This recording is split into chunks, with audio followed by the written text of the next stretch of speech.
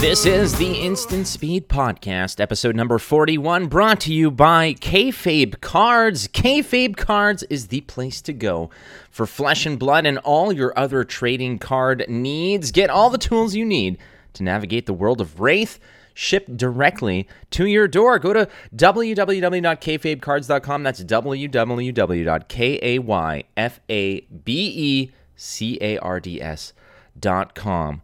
Our guest today is Matt Rogers, but before we get to Mr. Matt Rogers, we've got the facts for you, and we're going to start with the new Armory kits.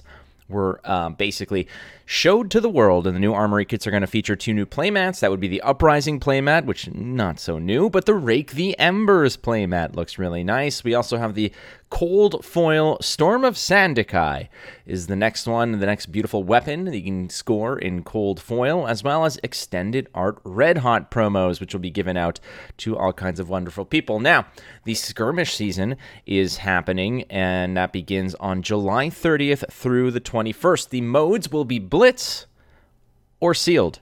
So choose your poison. I know a lot of people are loving Sealed, but Blitz is kind of, it's an acquired taste, we'll say. And I want to invite everyone out there who is not already part of the Instant Speed Podcast Discord. There's all kinds of great things going on in there, including wellness challenge, some support, games, a tournament that we have running constantly, as well as all kinds of just great community moments. And thank you again to all our Patreon members.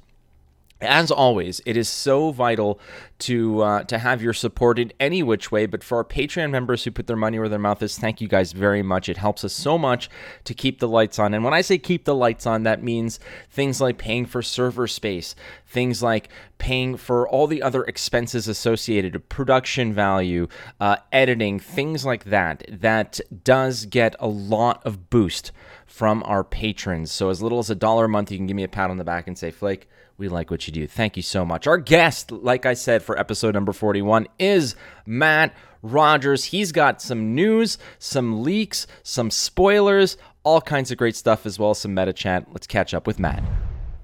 So TCG Player sent me one of these bundles that we were talking about over several weeks. This is the LSS TCG Uprising bundle, which gets some cool stuff. So I just wanted to pop it open and see what you get in it so that you guys can also see maybe this tickles your fancy or maybe it doesn't. So what do we get? Well, we get this bad boy, which is a wonderful collector bundle, kind of a little bit of a checklist, like what does it include? That's pretty rad. And how about this? This is a card checklist for the entire set.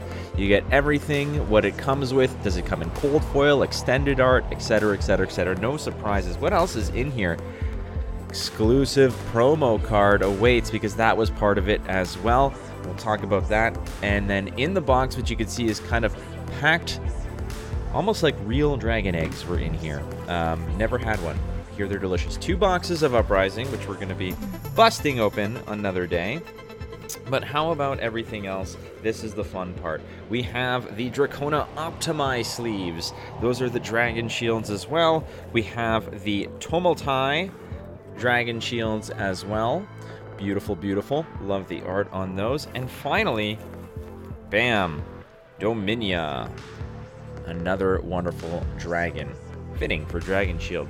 So that would be it if this tickles your fancy, or if anything from TCG Player, be it singles or sealed product, tickles your fancy. You can use some of the links below to go ahead and support the podcast, because that's what it does. By clicking those links and making purchases, you're helping us out over here, keeping the lights on and such. So thank you so much for watching, as always. And again, if you want some of these bundles or anything from TCG Player, use the links below.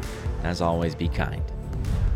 The Instant Speed Podcast is so enthused to welcome back one of the true legends of the game. He is a multiple major tournament winner, the driving force behind so many card game initiatives and companies such as PCG, which we'll talk about, actually. And trust me, there's so much more, but welcome back to the show, Matt Rogers. Hey, Matt. Hey, Flake. How you doing, mate? Thanks so much for inviting me back on. I think, we're going to have some fun. We are going to have some fun. Now, this was supposed to be done last week, but there was a lot of extra sort of sprinkles that were thrown your way regarding everything that you're doing, and I'm glad that we did, in fact, wait. There's no big deal, but the first thing I want to get to is your entrance into the Two Timers Club, alongside such legends as Hayden Dale and Tannen. I say legend. I mean Hayden Dale, the legend, and Hayden then Dale. yeah, and Tannen Grace somehow snuck his foot in the door. Still, it is great to have you here, my friend. First of all, there is no blazer that goes along with being in the Two Timers Club, even though you did wear one of mine one time. Do I get a pin though? This pin? Blazer, right? You mean this pin that I had ready to go? So this is... I don't think I'm allowed to wear that pin, am I? Tarek, I got in a lot of trouble last time. No. For one of them, anyway. So, yeah, Tarek did give you a little bit of heck because the pin that I initially gave you to wear on the broadcast at Pro Tour in New Jersey was actually a Montreal Canadiens pin, which is this. See this logo here? That's my hockey team. That's the Montreal Canadiens. They are my all-time favorite hockey team, which are essentially like the arch rivals of Tarek's hockey team, which are the Toronto Maple Leafs. Montreal and Toronto have a legendary rivalry. So I can see why he wanted to just kind of rip it off your lapel at the time. So I gave you this one instead, which I think is good. The first one he literally did rip it off. Like, I mean, I finished up in the booth with you. I went outside to have a chat to Tarek, see how I was doing at the call-in, and straight away he like grabbed my jacket like aggressively and undid the pin. I was like, "What's going on?" He's like, "No, you're not wearing that." Yeah, he is definitely. I mean, I feel bad for him because his poor hockey team has lost a Game 7 of the first round of the playoffs. I think like 2 or 3 or possibly 4 consecutive years. Nonetheless, it's fine. It's okay because we're well past that. This pin will forever be yours whenever you need it, and it's going to travel with me to Lille. But more importantly, there are so many big things. Like I said, this is a jam-packed episode, Matt Rogers. We're going to get to all kinds of things like the meta, like RTN season, etc. But the big news that you definitely have some involvement with is sort of the acquisition of Channel Fireball by TCG Player, and you having been essentially the catalyst for PCG, Premier Card Grading. It is explain to us what it used to be, what the relationship of PCG used to be to CFB, if possible, just to sort of create a foundation so people understand a little bit about what the changes will be now that TCG Player owns Channel Fireball. Yeah. So I wouldn't say that I have anything to do with this sort of acquisition or have any knowledge of it or anything there. To be honest, I found out about the same time that the community did. But in terms of my involvement with Channel Fireball, Premier Card Grading licenses PCG to PCG USA to Channel Fireball, or were doing so in the past. So with the acquisition between TCG Player and Channel Fireball and everything that's happened there, it was negotiated that TCG Player would not be taking Premier Card Grading. So Premier Card Grading is going to be separate. They're taking the Channel Fireball brands, and the Channel Fireball brand is going to be taken off PCG, and it's going to be basically completely separate of TCG Player. Then they're not going to be taking the Premier Card Grading license. So that's going to stay in the US, mostly with the same people that are running it right now. In terms of the staff and everything, we're going to have plenty of involvement, and I think that the future is going to be really, really bright there. It sounds like it, and again, at the same time where you may feel like you've been left behind, where TCG Player is acquiring Channel Fireball and says, "Nah, we're good. We don't need you." Yeah. But it's not necessarily that. I mean, at a certain point, this is also an opportunity at the same time where you can kind of branch out on your own. Was PCG gunning to kind of go on their own, or was this sort of a surprise but also an opportunity at the same time? I think it's both. Like we did not want TCG Player to acquire this. Ideally, we want to maintain a bit of control over PCG from head office in New Zealand and help and assist with it, and that is what we have been doing. That's been the relationship with Channel Fireball. Is it has been, we've done this together the whole time. We've had a lot of involvement in everything from the day to day. I mean, my business partner Rob is on meetings with them 3 times a week. It there's a with the staff there, we're constantly traveling over there, oversee a lot of the staff stuff. Like there is, absolute integration there. So all of the staff are staying. It's all gonna, it's all gonna be a lot of the same people, and it's just gonna be that the Channel Fireball branding is removed there. So where is PCG headed? And we've seen presence of PCG at various different callings. They were there at the Uprising premiere event as well. Quick turnaround on card grading and such. This is something that I've really wanted to get into. If I could only open a Fabled, seriously, Matt, if I could only open a Fabled, I'm 30 boxes deep into Flesh and Blood. I have not opened a Fabled yet still. I have things that I want to have graded, but they're Star Wars cards, so I'm kind of just waiting for you to give me the green light on those. But where is PCG headed? What's sort of on the radar for, I guess, the rest of 2022 and beyond? A lot. So I'm really excited about where PCG's headed. I think that we're really stepping up. We're growing so fast and really stepping up into some really cool things that people won't have seen from grading companies over the last 20 years. Like we're there's stepping into the future here. So our Malaysia office opens next week. We're rolling out a number of initiatives, including a few things I'll talk to you about here. We'll give you some kind of juicy spoilers here. So we're rolling out a metal label. We're rolling out what's called the Fab Slab, which is a case specifically designed for Flesh and Blood players, for equipment and stuff that you start the game with. So it'll be a slab that's only slightly bigger than the card itself, so more like the snaps. If you know what a Ultra Pro snap or little snap case and stuff like that is, it's going to be similar to that, and it's going to have the label on the back. And then we're also going about to announce a very, very spicy partnership, which I think is going to really, especially as far as Flesh and Blood goes, is really going to take PCG to the next level. Okay, so we're going to back up a little bit here because there's a lot to dig into. And this is ladies and gentlemen, this is partially why we took a week to essentially give Matt a little bit more time to confirm a lot of these things, because the timing on this, we're currently recording this on Tuesday the 19th. I think for yourself it's Wednesday the 20th out there in New Zealand. Nonetheless, there's stuff that's happening a couple days from now, the present for us, whereas this is going to be published on the Thursday the 21st. Some of the information might already be out there, but nonetheless, discussing this is pretty sweet, because first of all, I want to talk to you about the metal sort of labeling and such like this, because you sent me a video and I want to show people and talk to us a little bit about the importance or the significance of just how cool this laser engraving thing is. Yeah, so you new sort of more advanced technology that is really going to give a stunning pop-out look to our labels.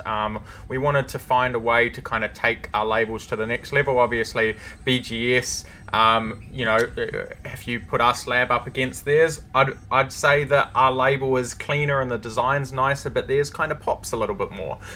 So we wanted to find a way to make our label really pop out, and we found that metal labels is really the way to do that. So I've got a couple of little samples here as well, but the video will show you much nicer. But basically, it's the same label that you've seen, the same design, but they are going to be laser engraved, etched onto metal. Which is just pretty damn cool. And like you mentioned, it is cool. It's very cool. And again, the video that we just played shows just a little bit of that process of how it goes. And now I can't look at that and not think of the freaking Death Star. And then once again ask you, when are you going to expand? Because right now, for those who want to know, obviously they know you for Flesh and Blood, but people have been submitting more than just Flesh and Blood cards to PCG, right? Yeah. So we've been doing, we do obviously Magic the Gathering, Pokemon, Dragon Ball Super. We've rolled out Weischwartz, Digimon, MetaZoo. We're gradually rolling out more and more games to the catalog, and absolutely we'll bring in Final Fantasy, Star Wars, ideally, I would love to capture the entire TCG market, and I think especially at least for the standard size cards, so anything that fits in our standard cases, I envision that by next year we will try to roll out 95% of what's out there. That's beautiful, and I do appreciate that. Again, it's hard when it's because there's so much out there. There's so many different little TCGs that have come and gone that have such profound places in our hearts, especially for myself. And again, Star Wars CCG is what I cut my teeth into, complex card games, and having some of these cards that I just wish that I can display, that I can have that way. And the way that you've done this now with the laser engraving and just really upping the game, PCG grading, the first question I have is this going to affect the pricing on having cards graded? No. The plan is not to. The plan is to incorporate it in our current pricing model. So we're going to keep the pricing the same with these increased costs. But I think we've found a way to do it really well. So obviously we have to invest quite a lot in the equipment and the laser equipment, but the product costs of the metal isn't major enough that it will push anything over. So we're going to keep the pricing exactly the same for PCG. Everything that you've paid so far will be the same. And when we do roll out the metal labels, the intention is to eventually roll out the metal labels for everything. Right now, the metal labels are going to be for the quad 10s and for some special cards, which we'll talk about later on in this video as well, which special cards are going to get some metal labels. Oh, okay. It's a little bit more spicy stuff, but eventually we'll roll out the metal labels to all services, all cards. And when we do that, we'll do a little upgrade service as well. So people will be able to submit their previously slabbed PCG cards to be re-slabbed with metal labels, and that upgrade service may cost $5 or something like that. We want to keep that really cheap, and we want to allow people to, kind of turn their existing labels into metal. All right, that's sweet. I like that. Again, I'm not necessarily somebody, I'm like, for the collectors out there, I think it's a great thing. But even for somebody like myself who doesn't, like, honestly, I'm not going to lie, I don't give two S's about whether my cards that I'm playing with are cold foil or gold foil or whatnot. Like, it doesn't, like, but that's just me. But the thing about it is that people do care about that. And even myself, if I opened, like, if I opened that first Fabled card that I've ever had and it looks good, I would probably want to invest, $25, $30, $40 to get it graded. So because it means so much to me. And so there's appeal across the board, but the collectors must love this. And I want to also just transition. First of all, side note, have you used the laser engraver on anything personal that is not for the card grader? Have you used it for like a name tag or something silly, or like a doormat? I don't know. We have actually talked about that, about doing little, like dog tags, basically little tags, and then giving them out at expos with like PCG branding and stuff. But the computer programs that are written for the laser to do what it does are quite complex. So if I turned around to, if I turned around and said, "Hey, I want you to write me a program so that I can make my cat a little tag," they're going to say no. Or they're going to say that's going to cost you that's going to cost the company far too much for what you want. But have they met the cat? It's a great cat. Hey, my cat's name is Marvel. He's awesome. I'm just thinking that the only way to really, like, what have we done to improve Matt Rogers' presence within card games? Well, we've given him lasers. Like, we've literally just installed lasers in Matt's arsenal, which is great. But the demand for these cards, have you seen it risen? And this kind of leads me also into the release of what I just learned. And again, as a non-collector, this is all kind of stuff that I'm learning about and getting more in depth with. But something that's called a population report about what that is. Like, explain to us the demand for these cards being graded. Will you be at more events, and how does that lead into the pop report? Yeah, so yeah, I mean the demand that we've seen has just been exceptional. It's been amazing, to be honest. We've grown so much. To be honest, we launched in America less than a year ago.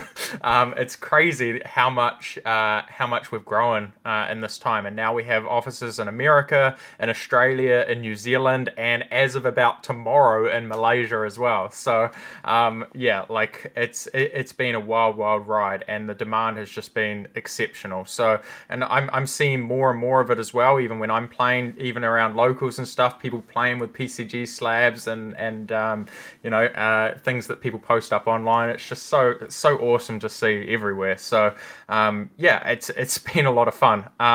But in terms of events, obviously we did the world premiere in New Zealand. We've been doing Armageddon expos, so we've signed up for 4 expos. We're doing the big Cancer Society Battle Hardened. We're doing a PCG on-site grading booth there as well, and it's been tremendously successful. Our Armageddon booth, we opened it at 9 a.m. We had to close it by about 10:30 because we just got overrun. Put a sign up saying that we need to close due to demand. We'll reopen at 1 p.m. At 1 p.m. there was a queue just as far as you could see, and so we ended up having to close it and reopen and close and reopen it throughout the weekend. It was nuts, and we graded 300% more cards than we expected. So the events have been doing really well for us, and so because of that, we intend to do more of them. We want to do call-ins, we want to do pro tours, we want to do gaming conventions.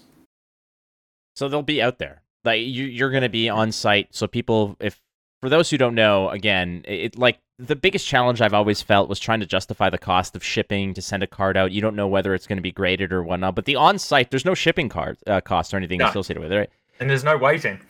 Yeah, waiting sucks, man. Waiting is the worst. Waiting sucks. Yeah, our on-site turnaround times are usually 2 to 4 hours. So you drop a card off in the morning, you pick it up in the afternoon. There's no wait. Sweet. And you're not going to hit it like a high school teacher who wants to get the hell out, where you're just like A B C D D D A B B B, like you're just not like grading them without actually looking at them. Like, you guys do good work, and this again leads to the fact that the good work you do leads to increased demand, which you guys clearly have. But what is a population report? Because this is, like I said, something that is new to me, but it has significant it has a lot of significance to the collector market, right? Like, so explain to us what a population report is. Yeah, so a population report is basically a report that shows all of the cards that have been graded by a company. So, like, for example, your specific Flesh and Blood card, let's say you have a cold foil Iron Rot Legs, right?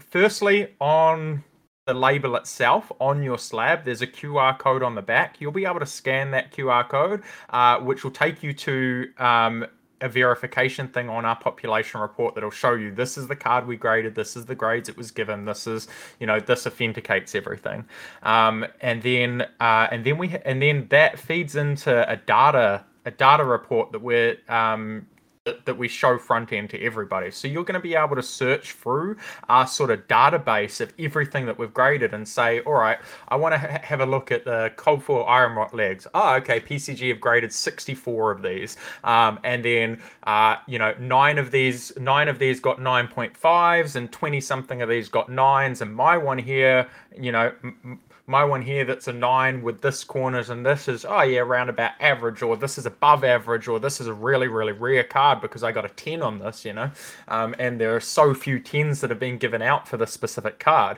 And then, you're just going to be able to search through and see subsets of data of the different things that we've graded. It's basically our full back-end database of what we're doing, but accessible to the public transparently.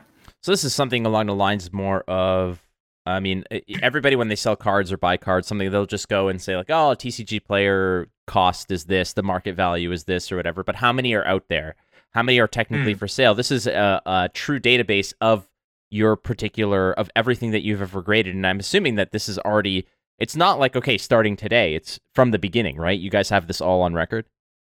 Yeah. So I think we've got over 20,000 cards on record now, I believe.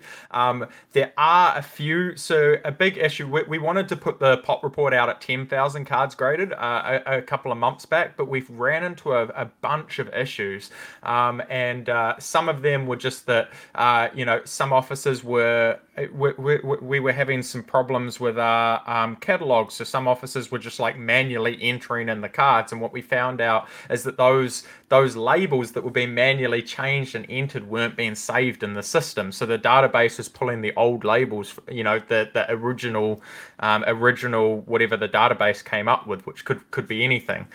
So no errors were fixed effectively. So we've had to spend the last couple of months going in and coupling the different things and basically combing through 20,000 cards and making sure that we fix up everything and that that all of the data is correct basically. So at current, I believe that there's about 700 cards. So maybe 3 or 4% or whatever that won't be in there that have yet to be fixed up. But we're confident to launch it with 98% of or 97% or something of what we've graded in there, and we'll be gradually adding back the other ones as we fix them up and as we kind of correct the catalog to what was actually graded. So the Fab slab that you're talking about, and this is something that I think that a lot of people have had to for the longest while early on, and the uniqueness of Flesh and Blood being that you start with upwards of 6 or 7 cards already on the board. Having those vanity pieces, those cold foils and the beautiful pieces, like the expensive cards, they need to be protected, they need to be slabbed. And what I used to do is I had like the metallic slabs that I had, but then you'd have to kind of carry them around separately. Then I was like, well, top loaders are a little bit easier. If I'm running a hero with like 2 legendary equipments, I can put them in top loaders and slide them into the deck box. They're ugly. Yeah, and they just look bad. What is a Fab slab? And I understand what you're talking about, because like those snappables that can slide into a deck box, but they're kind of, I don't want to say they're flimsy, but they're kind of, in my opinion, just a solution that people have just found until something, I guess, better comes along. But is Fab slab a graded card that is in that kind of playable slab, or can you explain a little bit about that? Yeah. So the Fab slab is exactly that. So instead of grading a card in a sort of large clunky slab like usual, we'll grade a card in a slab that is around about the same size as one of those snaps. So it's only slightly bigger than the card itself. So the front of the card, all you see is plastic that goes slightly over that, and then on the back we've got our metal label on the back that will have everything about that slab on the label there. So we're only going to have a label on the back of the card for the Fab slab. And does this? I guess this is something that it's a separate service that you can just sort of opt into and say, oh, make it a Fab slab. And so the Fab slab we're aiming for September, so just after the Pro Tour, hoping that we can roll it out by then. But yeah, it's sort of a Q4, a Q3, Q4 initiative. So we're waiting back for the samples, and then we've got to get the cases made and sent over to all the officers before we can roll the service out. But yeah, that is the plan is that people will just be able to pick that as part of their grading service, and then they're going to be able to play with their slabs really easily. And the slabs are going to fit into a lot of things. Like I use the Dragon Shield Nest 300 for example, and you can easily fit sort of 11, 12 slabs into there with a deck and everything like that. So it's all we are going to make it with that in mind.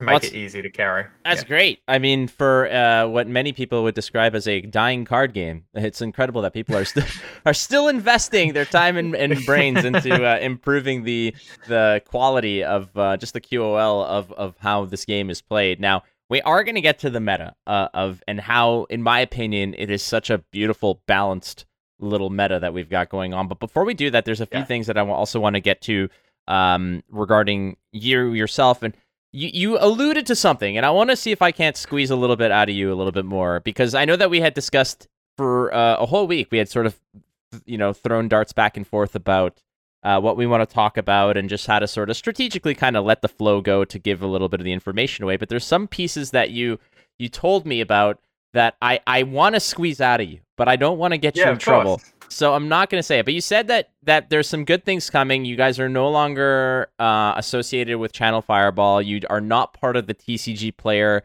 acquisition as such. You guys are kind of out there, but you're not going to be alone for long, as it were. Are you able at all, to a certain degree, to kind of maybe just, leave some breadcrumbs on the ground about where or who or what y'all are going to kind of, have a nice little happy marriage with or whatnot? It's not instant speed. I know it's not instant speed, because I would have been the first one to say No. The whole point of lagging this video to today was to get to the point where I can just give you the whole loaf of bread, where I can just break it to you, that everything that's going on. So yeah, it's very, very different to the whole Channel Fireball situation and everything like that. But yeah, obviously, PCG is no longer going to be Channel Fireball branded. It is just going to be Premier Card Grading, and we are running all these, kind of rolling out all these awesome initiatives. But yeah, the thing that I've given you a few breadcrumbs from, and the thing that you're alluding to, is we have an official partnership, the first ever official partnership with a TCG company, for a grading company, and that is Legend Story Studios. I've heard of them. You definitely have heard of them. I've heard of them. That's not a partnership as in any sort of way like a merger or anything like that. That's just a partnership to say that, very similar to the Dragon Shield and Legend Story Studios partnership, to say we are working together to to better these things for you. We are going to help each other. By the time this video airs, Legend Story Studios will have made their announcement. Their announcement's pegged for tomorrow our time, and your video is pegged to launch the day after that. So as people are watching this, the announcement should already be out there. There's an official Legend Story Studios PCG partnership, which I'm so excited about. It's literally a dream come true for me. I love working with James. I love working with LSS. I love everything that team and that company stands for. And I feel like we're so well aligned. So effectively what that partnership means is that we are going to be helping them with their, quality control for cards, with their promos and prize cards and stuff like that. So all of the gold cards that you've been receiving at tournaments, so gold legendaries for top 8, gold cards for winning Road to Nationals, Pro Tour Championship cards as well, anything big and valuable and nice. James's vision is that he wants only the absolute nicest copies of those cards to go to players, and that he loves shredding cards. He loves filing cards into the machine, as you've seen with Newson Dunn. And so what his commitment to the players are now is that Premier Card Grading is going to pre-grade all of those cards. So you're not going to receive them in slabs. Some of them you will, but for the most part, what the service is that basically PCG takes all of these gold cards, we pre-grade them, make sure that they get at least a 9 on all subgrades, centering, corners, edges, surface. Anything below a 9, James has said, anything below a 9, throw it in a box, we're shredding it.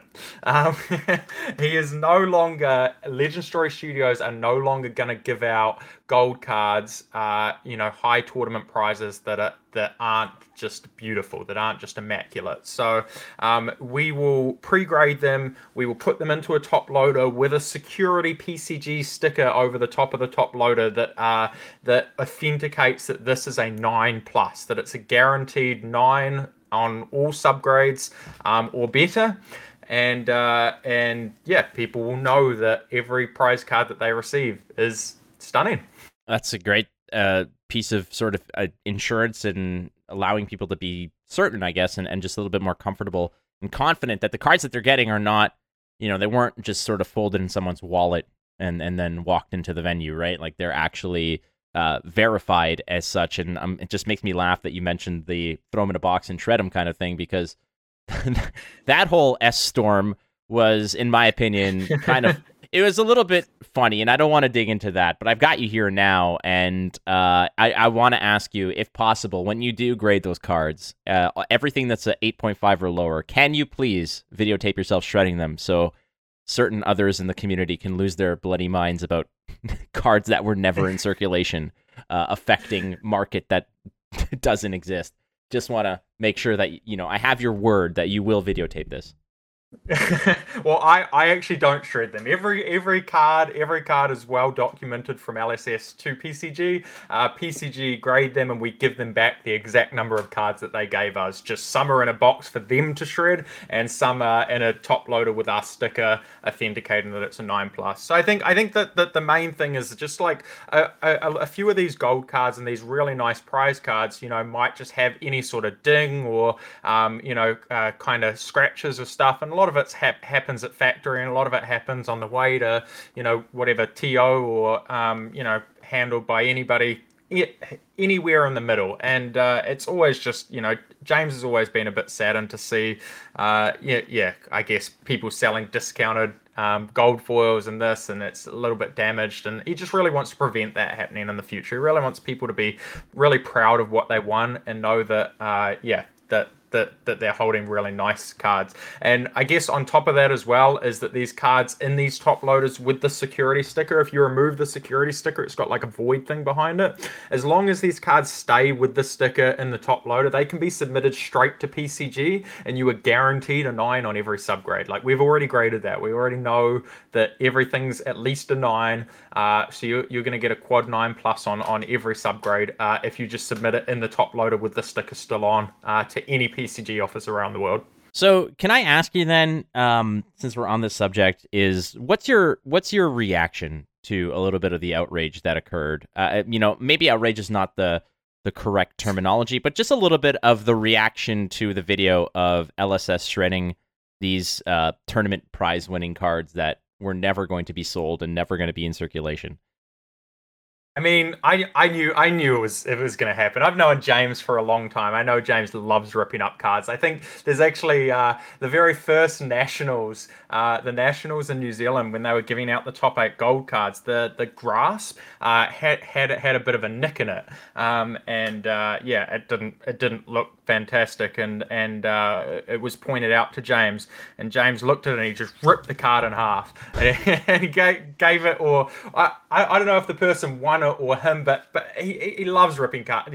He loves ripping cards that are damaged. He wants, he absolutely wants, only a certain number to be out there and them to just be the nicest ones and all the rest of it. So ripped the card in half, gave them the rip copy and said, I'm going to send you an immaculate copy, a new copy that doesn't have a ding in it. Let's, this one's done, this one's over. So there was no, but like on your end, I mean, clearly, so out of curiosity, do you think that this guy, like this, the reaction of the masses, of which most of them, I'd say that 99% of the sort of negative feedback from that whole incident was from non-Flesh and Blood players, and I can't say that it's all. Maybe 99% is it's a figure of speech, but the vast majority was from outside of the Flesh and Blood sphere of regular players and people committed to playing the game and whatnot. A lot of it was just and sort of the dance around was that it's bad optics. Look at the price of a tunic, and they're just shredding these cards and whatnot. Your impression of that sort of that mentality, and do you think that this got all the way up back to James, and James kind of just laughed it off? Yep, absolutely. I mean, James has a commitment to collectability, right? This is about upholding that commitment to the players. And this isn't even the first time he's shredded gold tunics. People that are new to the game might have seen this being the first time, but actually a video aired about 2 years ago of a bunch of gold tunics shredded that Sasha received. So when the pandemic hit, and the whole circuit of call-ins and stuff that were planned in the back end all got cancelled. This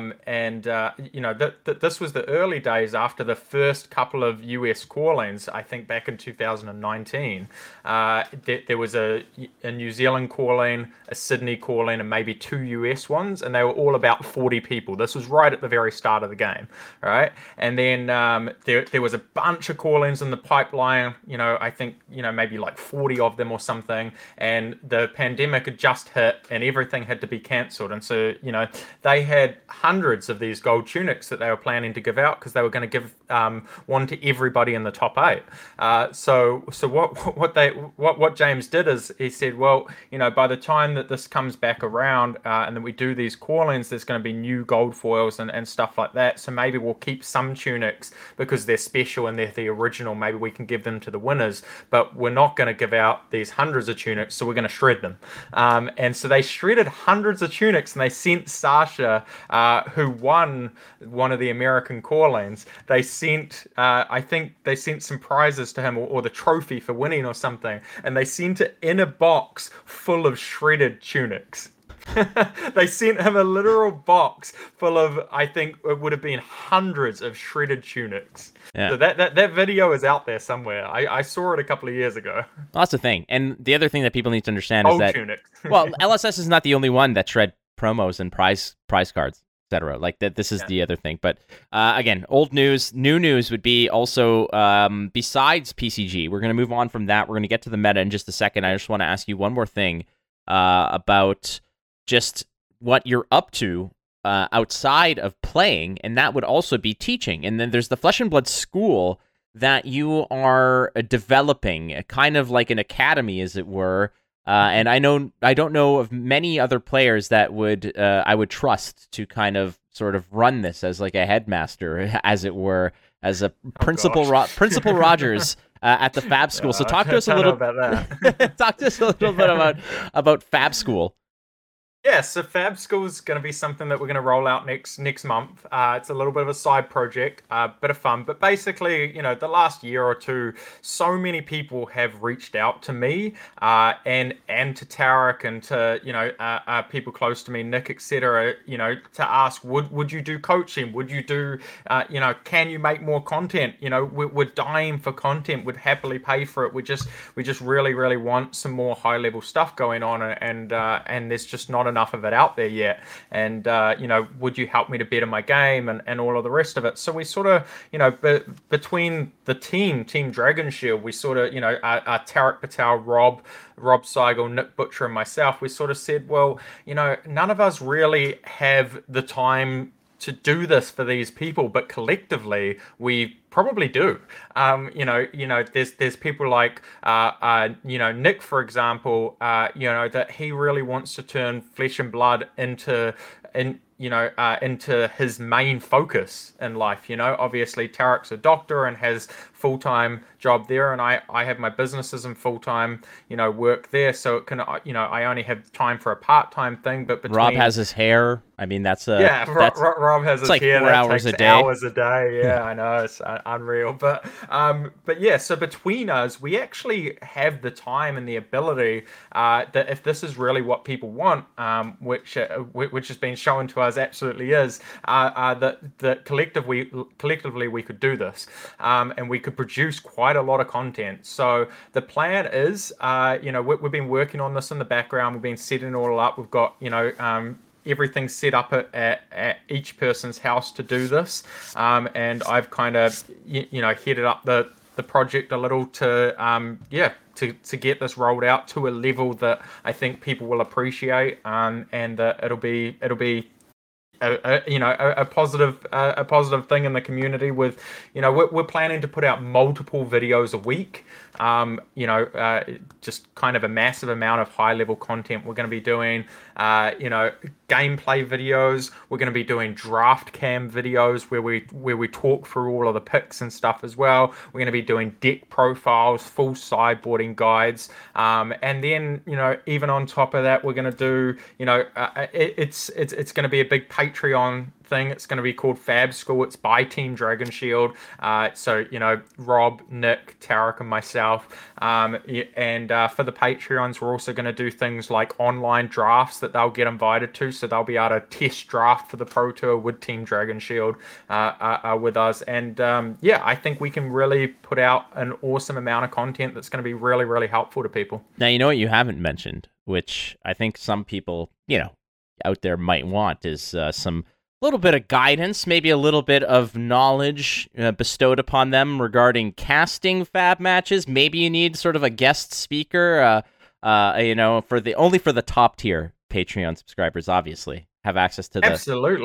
Absolutely. So, I mean, I don't know who else you might know who has, a few licks in on casting professionally, but if ever Tanner Grace is fantastic. I agree. I think he'd do that role really, really well and help out with that sort of stuff. So I'm with you on that. When did this become a pro Tanner Grace kind of a segment? No, this is not the case. But casting is something that I got the pleasure of doing with you in New Jersey, and this is something that kind of crossed my mind as well. People like Brendan Patrick, for example, have been very vocal and active in terms of trying to make the transition and be more of a broadcaster versus a competitive player. You yourself are, and this isn't meant to as just sort of flattery or whatnot. It's just the fact that a lot of people that high-level players that I speak to regard you as one of, if not the best Flesh and Blood player out there right now, which is funny because the conversation that we had when people were talking about like the best Flesh and Blood players, the conversation spawned, I believe, when I was talking about, would Canada's best 8 beat America's best 8?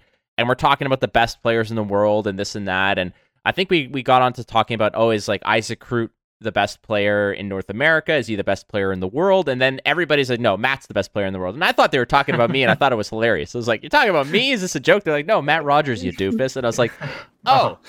So being regarded as the best player in the world, does this kind of, first of all, do you have any aspirations to return to the desk or make a transition to the desk, given the fact that you're so busy with all your businesses, with this Fab School that you're developing, etc., that competition and staying on top of competition might not be your not only your first priority, but even a viable option for you anymore? Is moving to a broadcasting and a little bit more of less stressful, less commitment to being a broadcaster, is that something that is on your radar, perhaps? Yeah. I mean, I really, really enjoyed. I really enjoy broadcasting. I really enjoy being in the booth with you guys and doing that sort of thing. And I absolutely want to keep that as a part of something that I do. Right?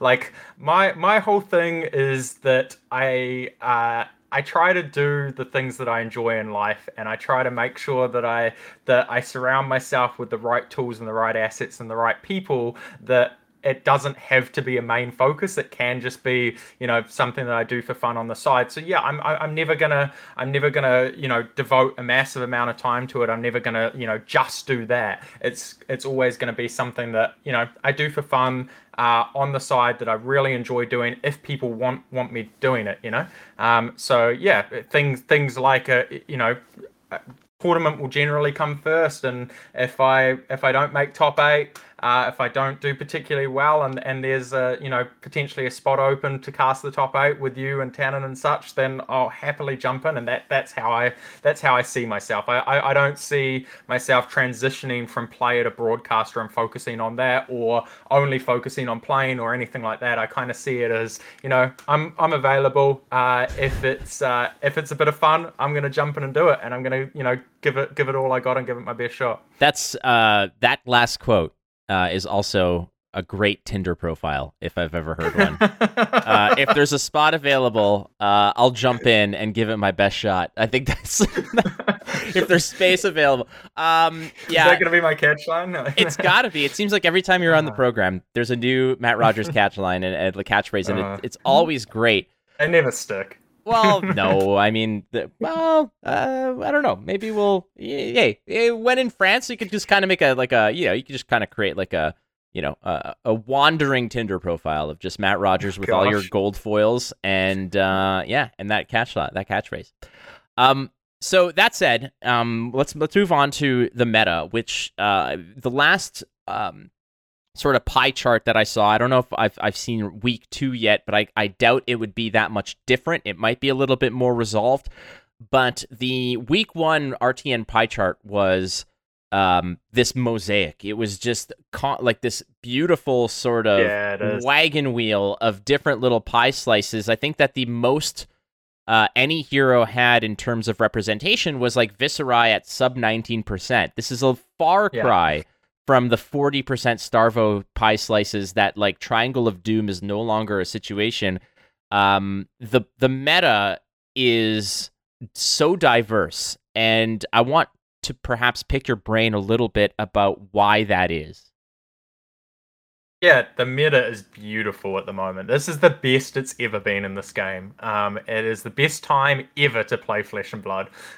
So yeah, I'm having a lot of fun in this meta. I think it's wide open. I think there's so many different options. There's so many different places that you can take each hero as well, and just almost everything's viable. It's crazy. Unless you're an Azalea fan, like no matter what, no matter what gets your juices flowing, you can play it at top level events at the highest level. So I think that is really cool. And I think, I think that, we just don't have anything that is, kind of mathematically so far ahead. We don't have anything that's broken. We don't have anything that breaks the fundamentals of the game and that, becomes unbeatable or impossible to kind of keep up on the same rate with, which really allows all of these different strategies that sort of average out at the same sort of rates of how they attack and how they utilize,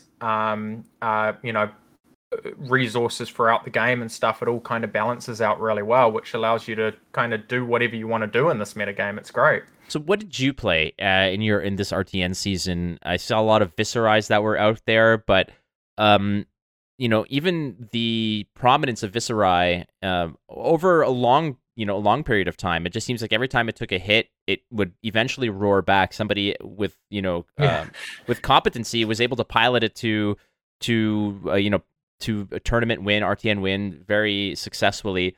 For yourself, what did you play in this past RTN season?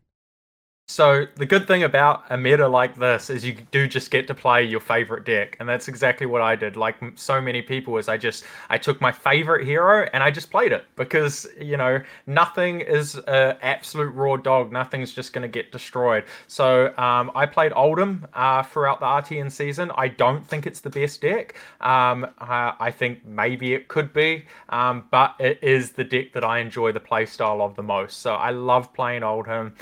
So I tried a couple of different builds throughout the road to Nat season. I top 8'd each of the events. I didn't win any. I came second in the last one.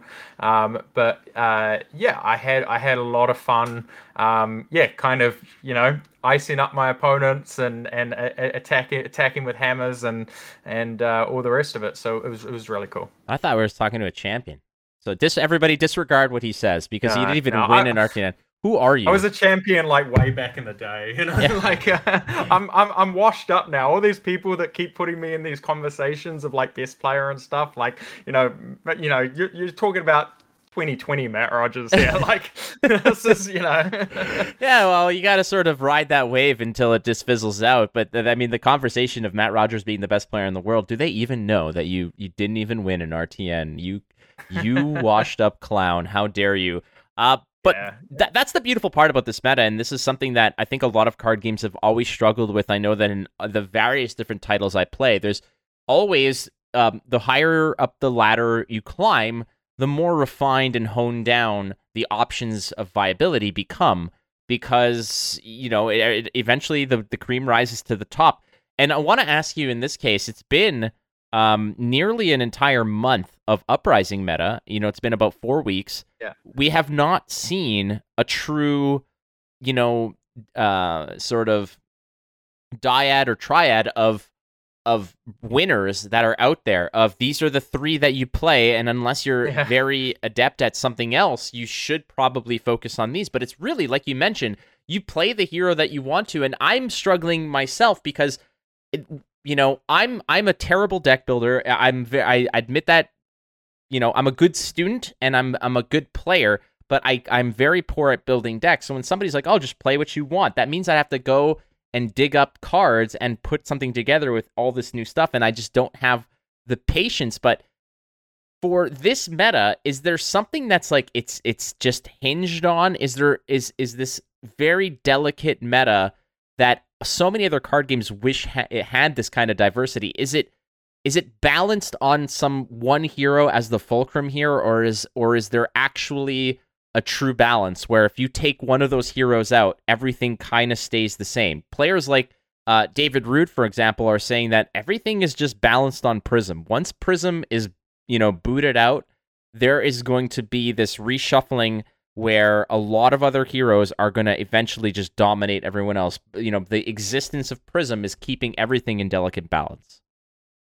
Yeah, I think I disagree with that. I think that we are just in a full balanced state. I think that the game for the most part is pretty balanced. I think that, most cards generally average out to do the same sort of thing. So like, we don't usually have cards that are significantly more powerful than other cards. So the thing that throws the balance off is usually heroes that have significantly more powerful abilities. So things like Chain being able to give things go again, and the fact that you were able to have all these extra cards. Nothing else allows you to draw 2 or 3 cards for one thing and be able to play with like 7 or 8 card hands like Chain did, right? And then Starvo that had this ridiculous hero ability that was like worth more than a card 60% of turns or whatever, right? So the things that threw the balance out in this game, I think, were just significantly more powerful abilities that were worth, multiple points, as it were.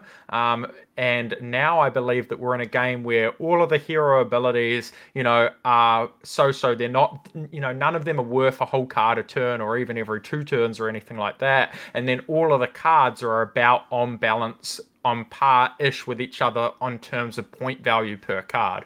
So I really do believe that we're at a balanced state in this game, and until some sort of broken interaction or some sort of hero ability or set of cards or something that are significantly better than the average card that's made comes out, then I think we're going to stay there. And you can Living Legend a hero, you can ban a hero, you can do whatever. I don't think that it's going to mess things up. That's a very nice thing to hear, because I think we came off of a meta where it was this 3-horse race, and if that 4th horse had a shotgun and a clear sight, it maybe had a chance. But typically, as it is now, like you mentioned, I'm this kind of confusion that a lot of people are having, and if you can see it on social media all over the place, is people's main thing is like, okay, I got a tournament in 3 days. What the hell do I even bring? Because everything is viable, and I think in those situations, like you mentioned, just leaning on what you know might be that extra edge that you need. Yeah, exactly. Yeah, I mean, you get to just bring whatever you love playing the most. And to be honest, if you're having fun and if you're enjoying yourself and if you understand the dynamic and the role that your hero plays in a game, you're going to do a lot better. So the other question, I guess, is that if you were to give one deck, maybe even like a 1 percentage point advantage, is there one deck that, again, this is just all things considered, everybody is the same player. Obviously, players and metas and matchups are going to factor in local, regional, etc. metas. But if all things considered on the global stage, if there was one hero that you would think that might kind of excel at, Pro Tour France, let's say, the one hero that you think will be most represented because people think it's just the better hero, what would that be? Yeah, I mean that's a hard question to answer. I guess the only hero that kind of stands out as potentially a little bit better than the others at the moment is Fire, just because of the card point situation. Fire is a little bit ahead, but with the on hit, with the fact that it doesn't have a whole lot of on hits, maybe that kind of balances it out. But I do believe that it kind of puts out a bit more damage than the other decks.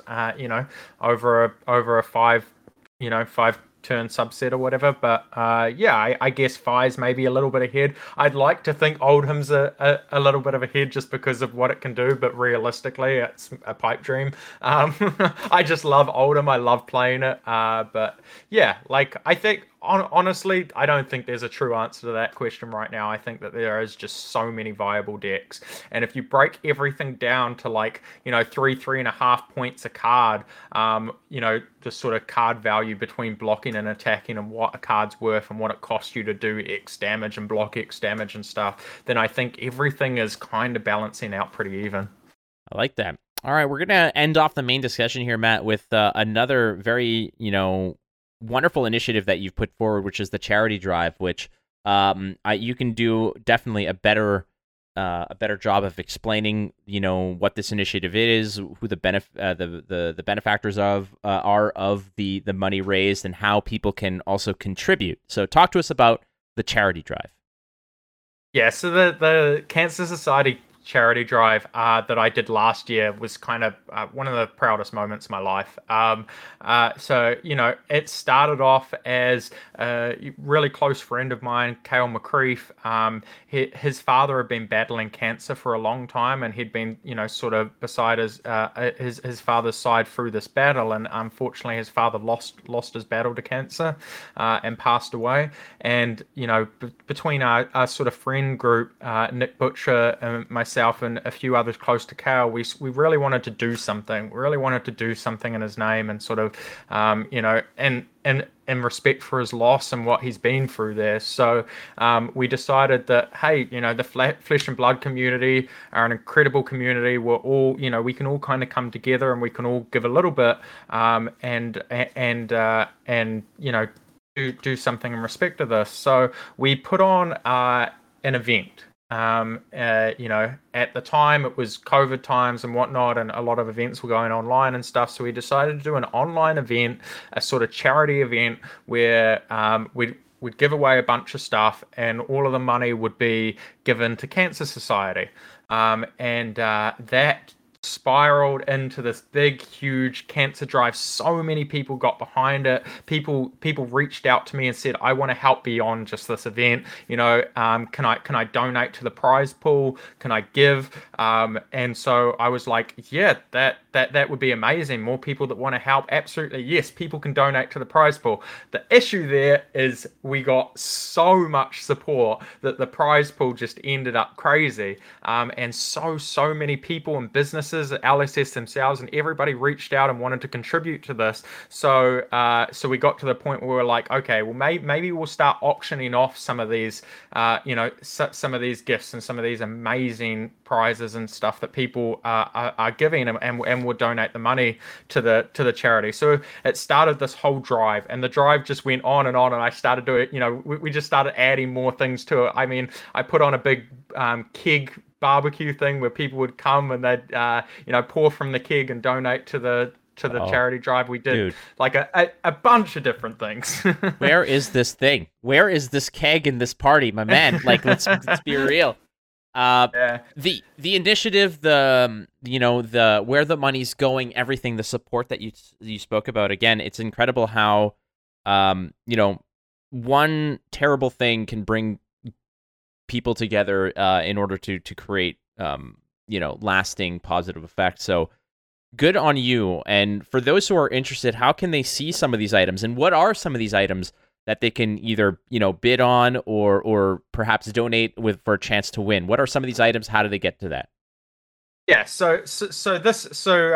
last year we auctioned off all of those items, and we ran this big event. It was the biggest Flesh and Blood event of the time, and altogether throughout the whole drive we raised $55,000 for Cancer Society. So it was absolutely mind-blowing. 55,000. So so this year we wanted to do it again. Wanted to do a big event. We talked to LSS. They gave us like a one-of-a-kind playmat last time, and helped out with a bunch of things. And this time they said, look, we'll give you a Battle Hardened event.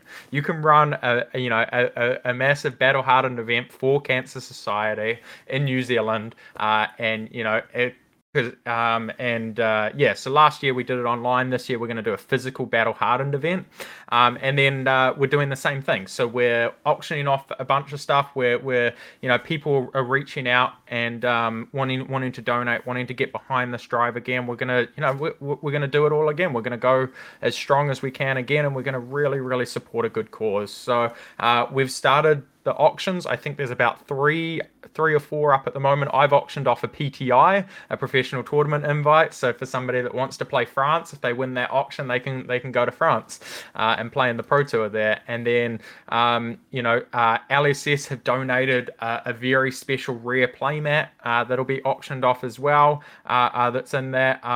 Magnolia Gaming have given us like a case and a couple of 9.5s. Some community members have given us some really cool rare collectible things, and yeah, we're just auctioning them off on the marketplace. So this is the North American Marketplace group on Facebook.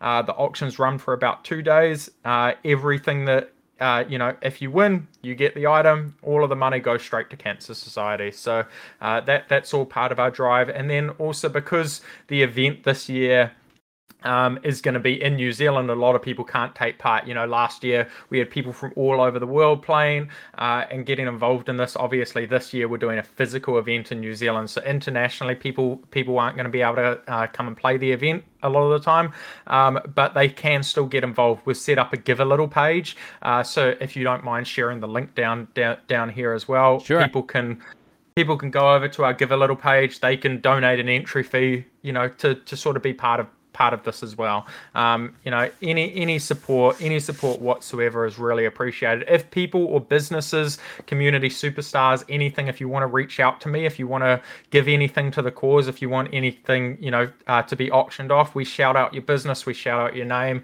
Feel free to just message me on Facebook. That's the easiest way to get a hold of me. Just feel free to reach out to me. Well, good on you guys, and if there's anything I can do to help, honestly, I don't have many collectibles. I don't think there's anybody that wants anything that I have, let alone nobody wants... Sign that cap. This cap.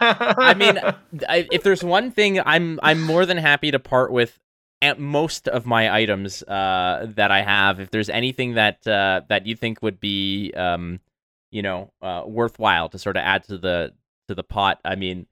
I'm trying to think of things that I have that are even desirable. Because the second I scribble my name on a card, people will be like, "Don't want it." So we'll see how it goes, but we'll chat offline, and I'll see if I can find something that I can offer to help out with. But yeah, there you go. So we'll add the link in the description of the video here, but please check it out and contact Matt if you do want to contribute or you have stuff that you can go. Because again, a great cause is a great cause, and $55,000 last time. I think we can blow that out of the water this time. So let's make that happen. Matt, we do have another segment called Go Again. Okay. And this time, we've got plenty of people who have submitted some all kinds of silly questions. So will you stay for Go Again? Absolutely. I will go again. Hell yes. All right, we'll be right back, ladies and gentlemen, with more of Matt Rogers and Go Again. Instant Speed is proudly supported by BCW Supplies. If you need protection for your cards, be it sleeves, deck boxes, storage, organizational tools, or hey, are you a comic book collector, a coin collector? BCW Supplies has your hookup. Use the code ISP10. Get 10% off all of your orders. Go to bcwsupplies.com. BCW, protect, store, display. All right, ladies and gentlemen, it's time to go wide on the two-time returning champion, Matt Rogers. This is a segment we call Go Again. We've got some questions from the community, Matt, and some of these are a little bit off the wall, and I cannot wait to get into them. Are you ready to go again? All right, I think I'm as ready as I'll ever be. Yeah, well, we were talking about Kel McCreath, and this is the first question asking...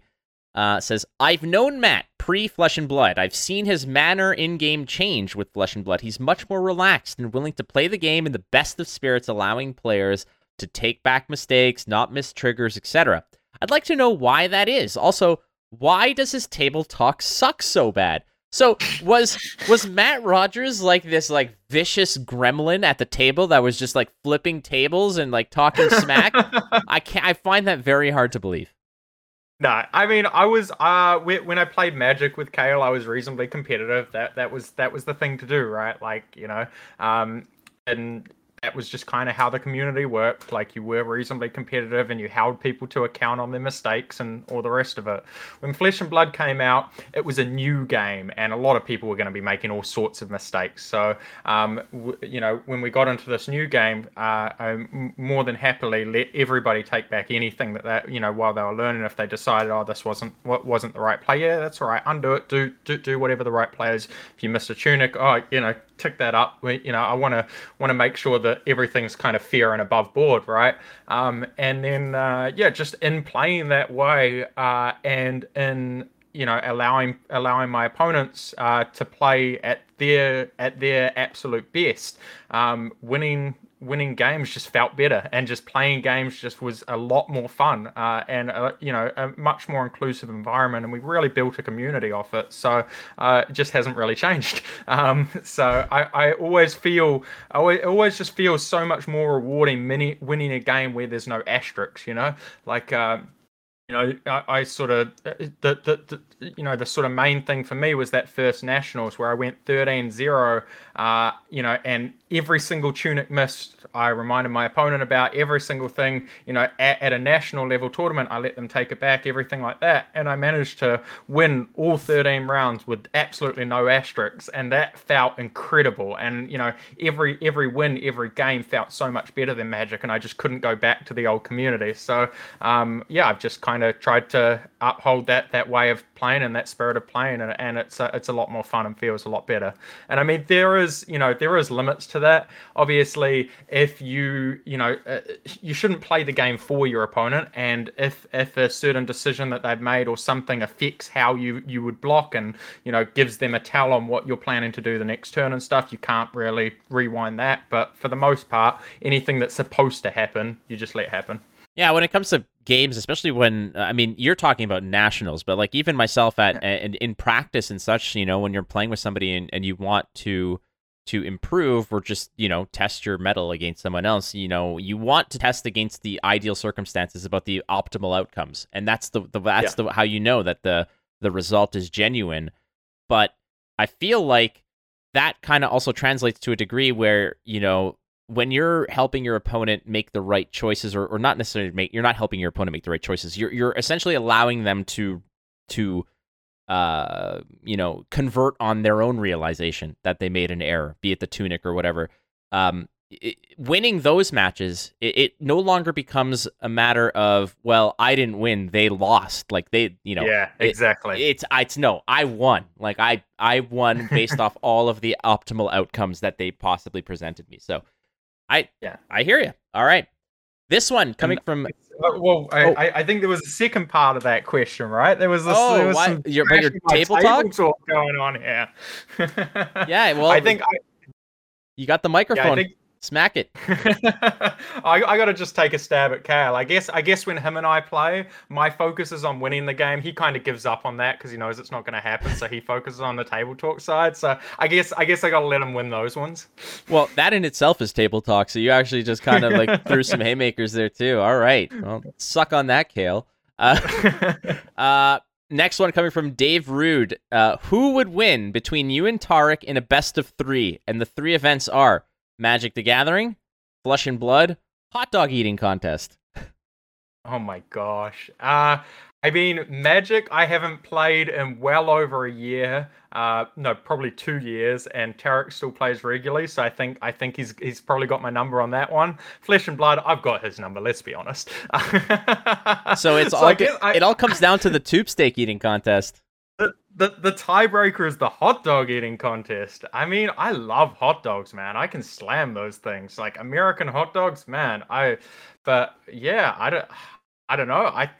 Maybe realistically, Tarek's a bigger guy. Like he could probably slam a few more than me, but maybe let's find out. I don't know. I'm not gonna give a definite answer on that. I don't know who wins the tiebreaker. So I guess at PT Lou in the Team Dragon Shield testing house, we're going to have to buy some hot dogs and we're going to have to record this and make it happen. Okay, I need to be here for this. I absolutely need to be here for this because, everybody knows of Joey Chestnut and the absolute monstrosity that he does every year.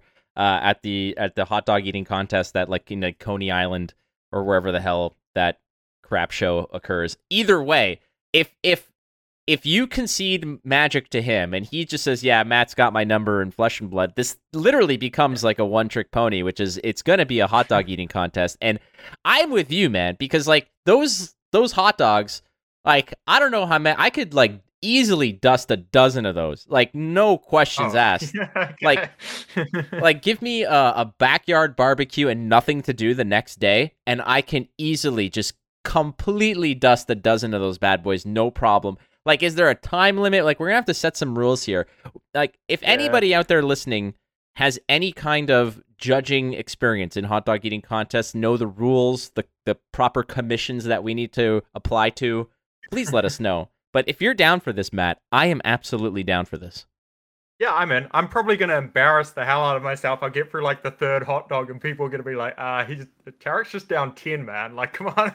Yeah, but like I may just completely embarrass myself, but yeah, I'm willing to give it a go. Yeah, well, like Tarek to me feels like Tarek's a true competitor. This guy's just like amazing at everything he does, but he strikes me as the type who's going to go down that nasty route of like dunking the bun in water so he could just like push it down. Like I feel like that is where he'd go. Like a true competitor, he may think it's nasty. The doctor in him is just crying out for the absolute pounding his body's going to be taking. However, if there's a W at the end of that rainbow, he will chase it the entire way. He will be dunking those buns in his cup of water like the nasty filth that he is just to beat you. But I will be there. I will absolutely be there. Let's do it. All right. I'm very competitive as well, so we'll see. I'll give it my best shot. Next question coming from Andy and Modell asking, how have players' quality changed over the past 12 months of competitive play? Are there any players you look up to? Now, this is a conversation that we actually had on the previous episode where we had the conversation, half a year ago where we said, how have you seen the overall skill set of the player base improve? And you were really like, you know what, I don't think I'm going to be on top of the world in 6 months. I think that I'm going to get blown past. How do you feel about that now in retrospect? Yeah, I was right. But yeah, no, I think that people, have just continued to get better. We've seen, I mean, at the Pro Tour that whole weekend, the talent that we saw out of Europe that just like came out of nowhere, for a lot of the rest of the world, and we got absolutely blown away.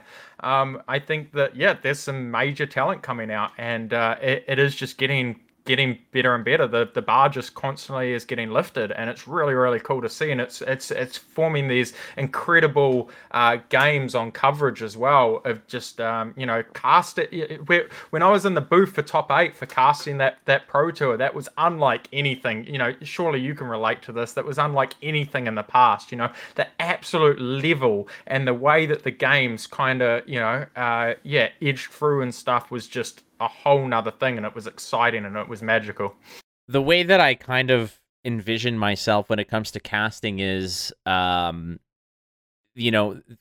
that level of play, it's kind of like being the worst jockey in a horse race where everyone else is so far ahead of you, and all you're doing is you're just gripping the ropes, hoping to just make sure that you never lose sight of that race in front of you, so that you kind of because it's just the level of competition, the skill is just so much better. And you must have, being there and seeing it, and is it? Do you feel like you've already been lapped by the field, or do you feel like you're still within that leading pack of horses? No, I'm still holding on. I'm for a little bit longer at least. I think I'm still with the pack. I don't think I've been lapped yet. But there's definitely no way you can say Matt Rogers is the best player in the world anymore. There is a lot of people out at the front now. I've surrounded myself by a bunch of really incredible players as well. And I guess that goes to the second part of that question where he asked, are there any players that you look up to? Well, I've literally built a team around the closest people to me that I do look up to. there is some incredible talent in Tarek Patel and Nick Butcher and Rob, and in a lot of these players on the top level. So I've tried to surround myself with the players that I look up to the most. Yeah, I think that there's, I mean, Michael Hamilton, what he's done, even the Arsenal pass guys, Hayden, what he's accomplishing and how he's playing the game and stuff like that. It's all just incredible, to be honest. It's all just really, really cool to watch, really cool to be a part of, and it's just really fun to be, in the race with these guys. I love it. This one coming from Jim at FabTCG Cards, asking, what future class are you most looking forward to, and what would you like to see as their mechanic? So I suppose, James has already told us that the next set is called Dynasty. There's going to be a new class altogether. I don't know what ins you have in terms of just kind of talking about it, and I don't want, as somebody who has lived under the overlording shadow of an NDA for many different games, I know that it's dangerous to say too much. But what would be a class that you'd want to see, and what would you like their mechanic to be? Yeah, I mean, I definitely don't have any ins. I don't know anything about any classes or anything like that. The first I find out is if Fab with Matt gets a spoiler card, we haven't had one yet. I don't think that season has started. They haven't been given out yet. So I think I would really like to see like an alchemist class. I think that is something that could be like an alchemist hero. I think that's something that could be maybe the closest thing I can think of to Dash. I really enjoyed playing Dash and the kind of game plan and mechanics of like kind of building things up and assembling and stuff. And I think that an alchemist class might be able to do some really cool stuff there. But yeah, I mean, it'll be interesting to see what happens. But yeah, I'm definitely keen for something that is a little bit more, not just playing a card and blocking with a card each turn or whatever. Something that has a bit more of a long game aspect and is kind of building towards or doing, converting or doing some really interesting stuff in a game. So as an alchemist, I guess one of the mechanics that it could use, there's so many potions and items and stuff. So I suppose that's a nice little way to interact with those cards, right? Yeah, exactly. Yeah. Awesome. All right, next up, this is from Capolo, aka Andrea Biaggi, asking, what is the worst condition a card got sent to be graded by PCG? I don't know if you know this or if you've heard through the grapevine some rumors or some chuckles of being like, somebody wanted this graded? Really? Like, what's the worst you've seen? I have not seen a 1 or a 2 yet. Obviously, I don't see all the cards that come through PCG. There's 4 offices worldwide, but that is what the pot report's for. So the pot report, which should be going live very shortly, I think we're likely to have it up live next week. That should have, people are going to be able to delve through and look at what the worst condition cards are. So I mean, personally, the lowest condition card I've seen is a 5. A kind of beat up base set Charizard, which still looks really nice, and is obviously somebody had it as a kid or whatever and played with it. That card's been loved, so kind of comes with that. But yeah, it'll be interesting to see if somebody can find us like a 1. I think a couple of people have. So there was, I think, a card with a 4 centering submitted. The rest of the card was really nice, but the centering was way off. So I think people are trying to find these like horribly centered cards and maybe even scuff them up a little bit as well on the edges and corners and such to try to get these low grades. So it'll be really cool to see if something can come through like super low. It's just funny how people just eventually migrate to, okay, what is the worst we can possibly do? Like, there's got to be some group of people out there with a competition of saying, okay, whoever can get the most 9s with the lowest center grading, like if we can get like whoever has the lowest center grade but the most 9s across the board, 9 pluses across the board, wins like a contest. Like, that would be hilarious, but that's just me. I'm a psycho when it comes to this kind of stuff. Next one. This one's from Greg at Darth Prentice, asking, with recent acquisitions of major TCG companies, how does Matt foresee this impacting his business and the TCG communities in general? So you talked a little bit about what the TCG player acquisition of Channel Fireball means to PCG and you specifically, which in reality, it actually was an opportunity, and it closed some doors, but it opened others. But in terms of just impacting the TCG community in general, do these kinds of acquisitions, how do they affect the community? Yeah, well, I think there's lots of positive and negative effects to it. I can see a lot of positives coming out of TCG Player. They are an incredible company that have achieved, some pretty big feats. So they're obviously just talented and dedicated, and I think that they're going to be able to take hopefully the content side of what came from Channel Fireball to a new level. I think that there's going to be some improvements maybe to automation and technology in terms of binder posts and stuff for the stores, which is just good for everybody. I think if it's good for the industry, if it lifts our industry to a new level, then I think that that's hugely positive. I think there's always negatives involved in large company acquisitions, especially for a kind of small, tight-knit community in this industry. I think that bigger companies taking bigger slices of things kind of makes it harder for the smaller guys like me and other small businesses to kind of compete and come in and innovate. But yeah, overall, I think this acquisition specifically, overall, my view is that it's very positive for the community. Love it. Two more. This one's from Vera or at Vera Veda, asking, at the end of the Pro Tour, Matt mentioned that Lexi's about to be really good. When can we expect a Lexi 201 course? Yeah, I do think Lexi is very good at the moment. In one of my road to Nats, I played against a guy that was undefeated with Lexi. I think he was 5-0. That deck is scary. That deck is very, very scary in what it can do. I do think Lexi is in a pretty good place at the moment. It's not a deck I've been focusing a lot of time on, so I don't think I'm the right person just yet to do an article, but I think my teammates are. I do think that Team Dragon Shield are going to have a good Lexi deck testing for this Pro Tour, and I think that is absolutely some content that we can make on Fab School and that we can give on Fab School. So yeah, it's some content that I can provide a little bit of insight, but probably not something that I should leave, given I have limited time on Fab and I'm focusing more on Oldhim and draft and stuff, and to kind of be the team Oldhim for people to for my teammates to crash into or whatever. And then but yeah, I think they're coming up with some good lists, and I think that there's going to be some really, really cool deck guide stuff that will come out for Lexi and for all of the heroes on Fab School. Sounds good. Last one from John Valleys, asking, since you've been in since the beginning, what piece of advice would you give LSS about maintaining hype for the game?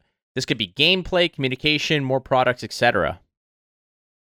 Yeah, I think they're getting the products around about right. Kind of, two main sets, maybe two supplemental sets, sort of thing a year, a couple of draft sets a year. I think is around about right. The communication is the biggest thing. I think that giving people more lead time for events, starting that hype earlier, allowing people to apply for time off to sort their travel and everything like that without it being a stressful, or without them having to debate with their partner about the cost of flight tickets now and all the rest of it will, really, really smoothen things out. The best piece of advice I could give LSS is just to kind of get a bit better on the communication side of things, specifically for events, and get the information out there to their fans earlier. Other than that, I think they're whacking the ball out of the park. Honestly, I think LSS are doing amazing things. I think the products are great. I think the balancing, has stepped up a lot. And I think, their marketing as a whole, I think, I just think they're doing a really, really good job, and I'm so proud to be, a part of it in any way. Yeah, no, I agree. Again, it's hard to criticize when everything's just kind of feeling honky-dory, but they are going to stumble. It's going to happen. They have stumbled in the past. It's going to happen again.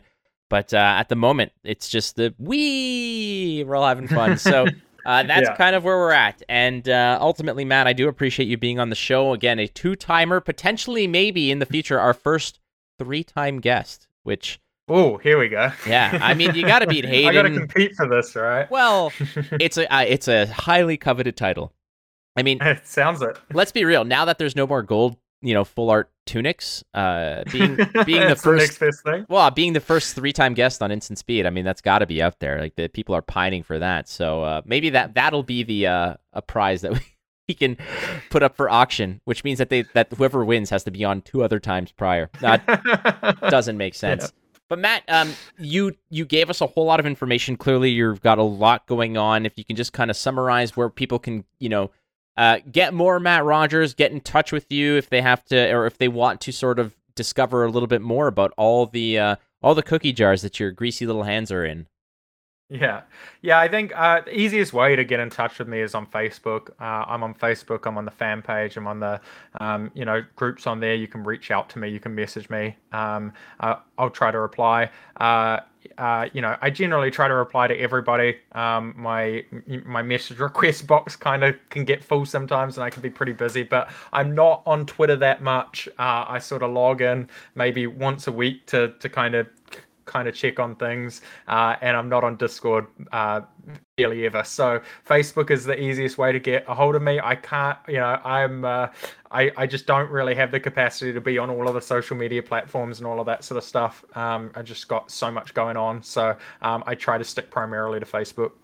Well, I'm just saying, Elon Musk is running multiple major companies, and he manages to make an ass of himself on social media. So no excuses, Matt. You got to go out there and just jump in. But like I said, you are an immensely busy person doing a lot of great things, and I do thank you for taking the time to be on the show. Yeah, no problem. Thanks so much for inviting me on. I mean, what you do here with this content is incredible for the community. I think most of us watch every video, and really do look forward to the videos coming out. So thanks so much for what you give us all. To be honest. Well, thank you. You have earned your appearance fee. Thank you very much for that. Oh boy! All right, well, friends, thank you so much for listening to the Instant Speed podcast. We will be back next week, but don't forget, you're not losing if you're learning, so keep playing the game. We'll catch you next time on ISP. Bye-bye. Well,